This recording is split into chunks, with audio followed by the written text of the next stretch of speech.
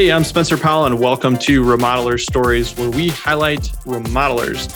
Every remodeler has a unique story and journey, and we can all learn from each other. Stay tuned for a mix of inspiration, tactical tips, unique strategies, and some laughter. The remodeling business is tough but rewarding, and we're all in this together. Let's kick this thing off. Before we get into today's show, let's talk about our show sponsor, Remodeler Growth Community. Remodeler Growth Community is a peer-to-peer networking group exclusively for remodelers. For a low monthly fee, you get access to some of the best minds in the industry, life-changing business strategies, and the ability to connect and learn from people who've walked the path you walk. Go to remodelercommunity.com to enroll today. 100% satisfaction guaranteed or your money back, so there's absolutely no risk to you. Go to remodelercommunity.com to enroll today. Today, I sit down with David Thompson of Winds of Change Remodeling. As president of Winds of Change, David brings forth a unique perspective to the remodeling world. As the 2020 and the 2021 chairman of the Remodelers Council and board member of the Housing and Building Association of Colorado Springs, he understands the various nuances and challenges that face remodelers today. He is a champion for homeowners and contractors and knows how to carefully balance the needs of both. He loves construction and always had a dream of building his own company. Since 2001, after serving a distinguished career in the military, he launched Winds of Change Remodeling and has been building beautiful projects for his clients in Colorado Springs ever since. Now for my conversation with David Thompson. Hey, David, welcome to the show. Hi, welcome, Spencer. Give everyone a quick rundown. Who are you? What's the company and where are you located? So my name is David Thompson. I'm the president of Winds of Change Remodeling Incorporated here in Colorado Springs. We founded in 1999 and incorporated in 2001. And I've just been moving on ever since. Right on. Yeah, that's cool. I'm excited to dive in. Yeah, I guess maybe talk to me about the first couple of years. What caused you to want to start a remodeling business?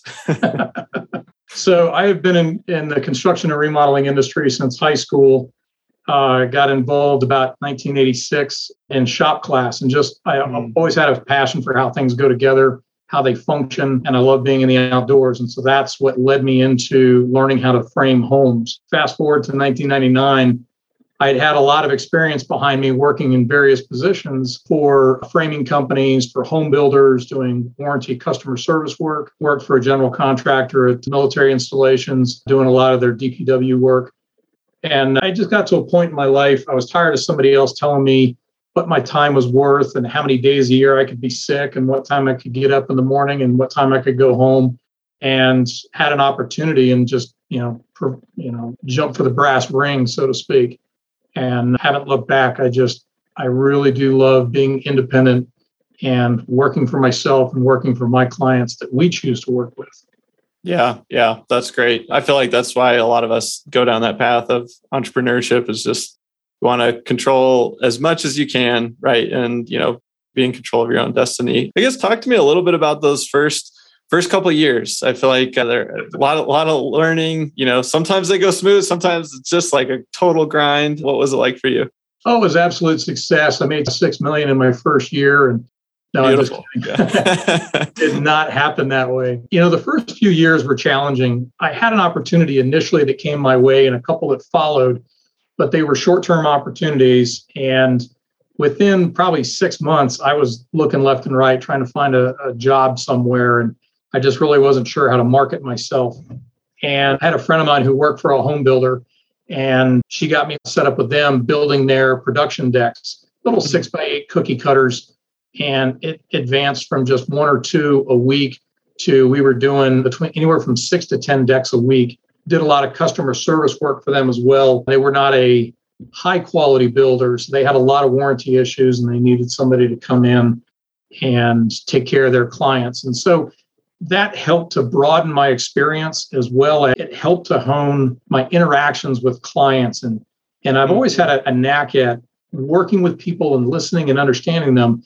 But when you get somebody who's disgruntled because they didn't get what they paid for, the attitude and the disposition can be quite interesting sometimes. So I was thrown into a lot of different challenges, and it was actually a really good growing experience. Yeah. Yeah. I can imagine. I don't know if it's that similar, but it makes me think of when I worked as a busser, in the restaurant industry, and gosh, like you get those challenging people, right? And those personalities, and you have to figure out how to work with them and work through, to the end. So yeah, so you started out doing a bunch of decks and pretty high volume there. I guess what was like the next transition point? I don't get the vibe that that's what you guys do today. So what did the next kind of phase look like? Shortly after getting involved with that, we connected with a sales representative with Pella Windows and Doors. And, we created a relationship, and he got me hooked up with their installation department. And we started doing a lot of their new construction installs. And then they started phasing us into their replacements. And they're actually two different entire worlds from new installation versus replacement. Completely different set of skills required. And we just latched onto it. Again, like I mentioned before, I've always had a knack for understanding how things have to go together and how they function and interface with everything else. And that really came into position doing the replacements. And within a number of years, we started getting a lot of their really challenging and high-end projects, from structural replacements where we have to support, the floor and the roof above, creating massive openings, managing very difficult clients, very complex window and door systems, high angle installs. And we love the challenge. That's just it. We've met so many people in this industry, and there's been a lot of them who just want the easy cookie cutter, in and out, simple jobs. And I've always had a knack for taking on the challenges, because it really does broaden my experience, as well as it gives me something to look forward to every day. It's, you take the challenging things, it's something new every day. And so that's, one of the things that really helped us to grow. And that was back in, I think, 2002. We became one of those certified installers, and we still hold that certification today. Right on. Yeah. Yeah. That's cool. I guess in those first, let's call it 5 years or so, what do you think were like one or two just like, oh man, this is what entrepreneurship is like? Or, you kind of have those moments of like, what did I get myself into here? Yeah. The biggest challenge initially was knowing where to find the work, because I just didn't have that skill set. In all my positions before, the work was given to us and we filled in our roles and we did it. So I didn't know how to market my company. And so I think it was about creating and maintaining relationships. That was one of the things I learned early on. And it wasn't a conscious decision like, oh, I have to do this. I have to go make friends, win friends and influence people. It was just building those relationships and continuing to grow in them and supporting those companies that I worked for. I worked for builders. I worked for Pella Windows and Doors as a trade partner, not as an employee.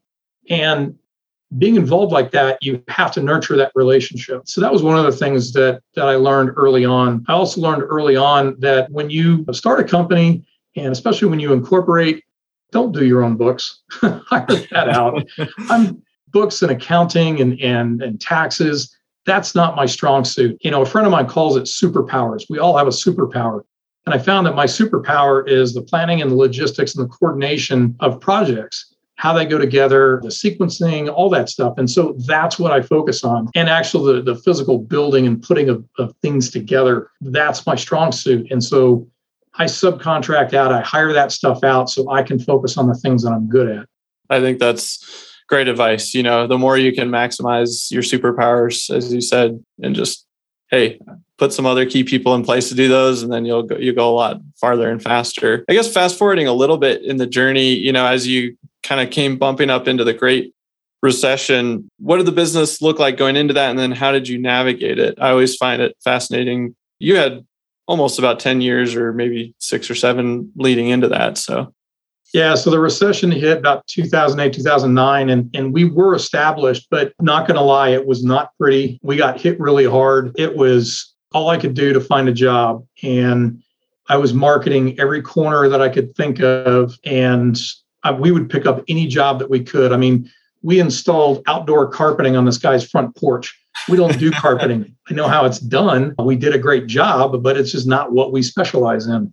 To keep my guys busy, I would contract projects and get them working And then I would go do some nickel and dime jobs just to get a little bit of pocket change to come into my household. And I did this to keep these guys employed. We did cut back our workforce quite a bit because we just couldn't afford a high level payroll. So it came with its challenges. And then, honestly, if it hadn't been for my family, because I wasn't bringing in enough income, I couldn't get my license renewed, couldn't keep my insurance intact. That all lapsed.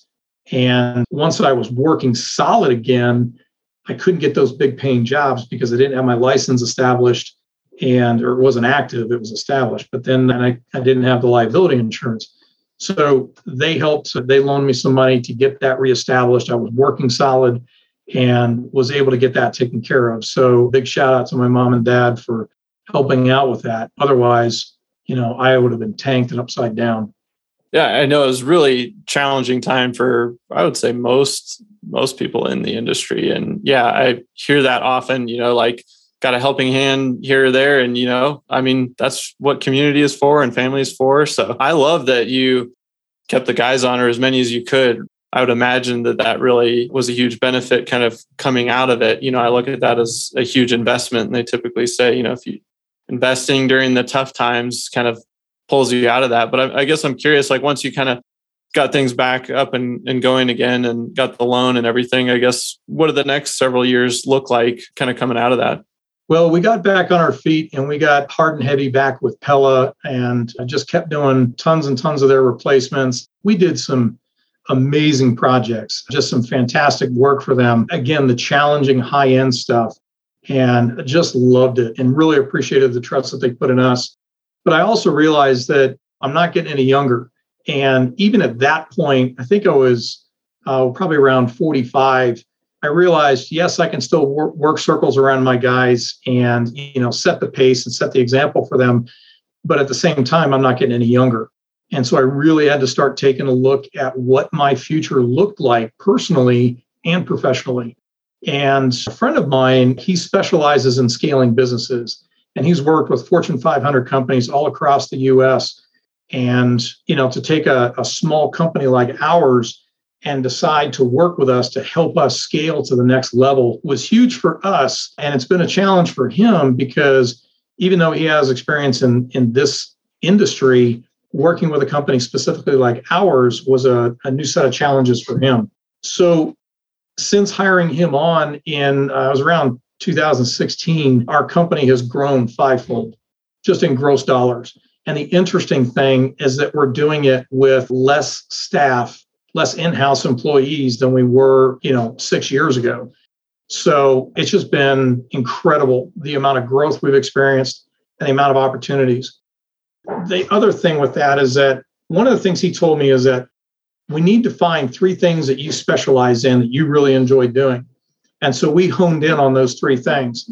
And now we've adapted a little bit, but our focus is on kitchens, bathrooms, basements, and whole home remodeling. We have people come to us that want us to do, build a garage or attach a garage to their house or, just do some oddball stuff. And I'm like, sorry, yes, we can, but no, we just don't specialize in that. It's really about identifying who we really are and pursuing what we enjoy and where we really are skilled. Yes, we could have pursued doors and windows, continuing on with that. But as challenging as it can be, there's a lot more challenges in whole home remodeling as well as kitchen and bath remodeling. So that's where we aligned ourselves and have continued to pursue that. That's amazing. And I feel like 5x revenue from 2016 till now, in 6 years, you said kind of focusing on kitchens, baths, basements, additions. That was one of the key pieces. Are there 1 or 2 other things that really stand out to what's allowed for that type of growth? Because I would say,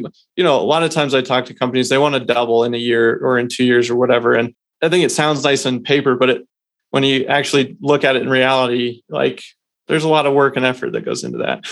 There is a lot of work and effort. Could not have done that by myself. There's no way. So with my manager of business development and marketing, the gentleman that I hired in, he is responsible for the marketing system and plan that's been put in place that's helped get our branding out into specific neighborhoods. And we are starting to dominate certain areas in Colorado Springs just with our branding and our marketing. People are knowing us. They recognize our logo. They see our yard signs. They see our trucks and trailers. So that's one aspect of it. The other is just the economy out here. I mean, I cannot take full recognition for the growth, because we could have the world's best marketing, but if the economy is tanking, it's really tough to grow fivefold in 5, 6, 7 years.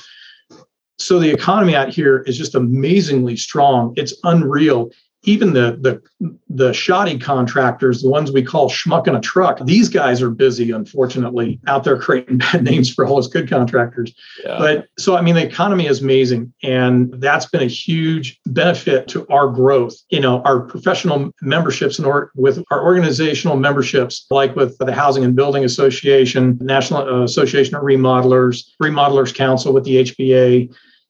These types of organizations, they help lend credibility, as well as it gets us invested into the industry without having to sit in my office and be invested in the industry. I can be around my peers, talk about what's going on, troubleshoot problems, get involved in community service projects and so forth. So these are all things that have led to the development of our company growth.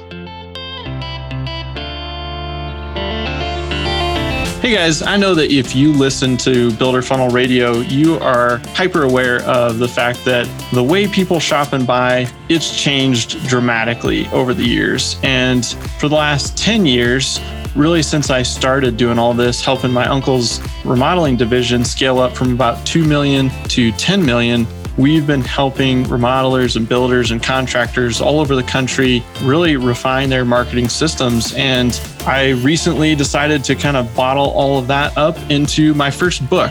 And that book is called The Remodeler Marketing Blueprint. And you can pick up a copy by going to the website, remodelermarketingblueprint.com. You can also search for it on Amazon or wherever books are sold online. But I highly recommend you go over to the website, because we've got some cool book bonuses that go along with that if you pick up a few extra copies for your friends and colleagues or your teammates. So it would mean a lot to me if you've been listening to this podcast for a while, or even just a few episodes. If you've ever gotten any value out of it, head over to remodelermarketingblueprint.com and snag your copy today. All right, let's get back to the show. That's super cool. Yeah. And I think that's great advice. And I can tell part of it, I would guess, is some of your background, but then you take a very humble approach to like your journey here, kind of like renouncing some of the credit. I mean, we do have a strong economy out here, but I would still say 5Xing in 6 years is something not everyone can do that. So I know it takes a team, but I'm sure you've done a lot, So I guess I'm curious too, like, what do you think has surprised you the most about just being an entrepreneur? The amount of work I can accomplish in a 24-hour period. This is actually one of the points I want to bring up is, as entrepreneurs, we drive hard. We work ourselves. We take extreme risks. We will put in the hours necessary. I mean, burning the candle at both ends just to make things happen within our business. And the one thing that I learned is take time off. It doesn't matter what's going on. It will be there in the morning. And I had gotten to myself to the point where I was doing about 80 hours a week. And I was proud of it. Look at me, all this work I can do and all the things I can accomplish. And I suddenly realized a few things. One, I can accomplish 80 hours worth of work in 60 hours of time if I plan it and manage it correctly. The second is I make a commitment, unless there is something absolutely dire and pressing, come 5, 6 o'clock at night, I'm done. That's it. Anything that's remaining, it will be there in the morning and I'll take care of it then. And I take that time to wind down. I spend that with family, just take care of personal stuff and leave work behind. Well said. Well said. It's hard to do. And I know I've had to learn that lesson myself. And one of the things that allowed me to learn that was, having our first kid. And I remember just deciding, like, I'm drawing my lines, this is start and this is finish, because he went to bed at 5. So if I wasn't home by like 4:30, I wouldn't even see him, Yeah. So I had to draw those lines. So, and I think like you describing it as like 80 into 60, I always like to think about it as like adding constraints to things. And so sometimes the more you add constraints, your effectiveness goes through the roof, because you figure out a way, like you have to make it happen anyway with those new constraints. So yeah, love hearing that. I got a fun one for you. There's always like wacky project or weird client story or, something that's come up. You can obviously leave out personal details and, names and stuff. Anything coming to mind over the years, just something where it was like, man, that was a wild one. We've had a lot of fun projects, a lot of challenging projects. Initially, I think when we talk about oddball projects, things that stick out in our minds, it really comes back to the ones that were challenging and not in a good way. It was a difficult client. There were miscommunications in the scope of work. Expectations weren't set appropriately. And we've had a number of those projects. I don't want to state that incorrectly. We've had our fair share of those kinds of projects, but we've always looked at them as opportunities for growth. As painful as they are to get through the project, we always complete the project, irrelevant if we're going to take a loss or not. We stick through it to the end. We honor our warranty and we take care of the client. We had one recently. It was within the last year and a half, 2 years. And with the challenges of COVID, we had product acquisition issues that just drugged the project out like an additional about 6 months. And it created a lot of heartburn with the client. And then we had a few other items that went into it. We stuck with it. We kept the communication open with the client. At the very end, I had to, how to say it, we negotiated the final invoice because of a lot of the things that transpired. And, we lost some money. We didn't make what we thought we would, but what we gained was a lot of experience because of that project. And, we still took care of them just like we would have any other client. We always send our clients out to this really nice restaurant. And, we gave them, I think it was like a $150, $200 gift card for this restaurant. It's a high-end place. We would have done that for any client. And that would have been the perfect excuse to say they don't deserve it. All the things that we went through with them, that's just not the way that my heart approaches projects and approaches clients. So we held our integrity through the end, and it was a good growing experience. Yeah. That's cool. I like that a lot. Yeah. This industry is it's challenging. Like, and people doing remodeling, like you're in the home and it's disruptive. And just by its very nature of like going through the process, like there's bound to be things that come up. So I think the way you handle it is always the most important. What does the future look like for you guys? You've been through some really fast growth the last several years. What's on the horizon the next 3 to 5 years, something like that? So the next 3 to 5 years, we anticipate it's going to be interesting with the economy. So that's going to play heavily into this. We're expecting about twofold more growth from our position right now. We just got exclusive marketing rights into a specific neighborhood in town. I don't want to call it marketing rights, but it's a marketing privilege. And with a very exclusive neighborhood in town and a lot of higher end homes ripe for remodeling, 20 years plus, the demographic works well. And so that's going to afford us new opportunities for more growth. Our team will build, taking on those levels of projects. And we're looking forward to it. We're absolutely ecstatic about it. And this privilege we've been afforded is as a result of the work that my marketing and business development manager has been working on. He's out there creating relationships and meeting people, and was able to put this together. And we're really excited for what's going to be coming out of this one.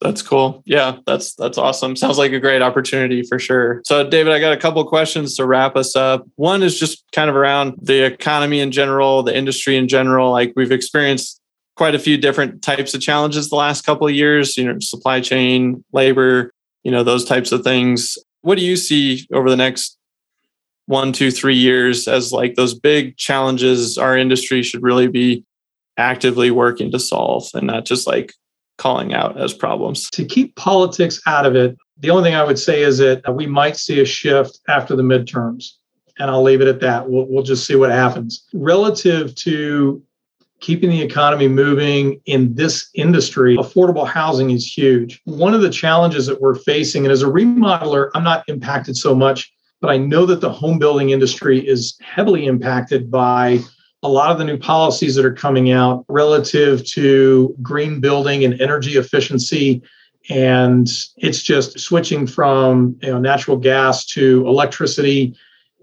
It's creating a number of financial challenges for builders. The simplest things as having to upgrade your windows from a basic economy line to something that is Energy Star rated and certified. So there your price goes up, having to do blower door tests and wrapping homes in Tyvek and so forth.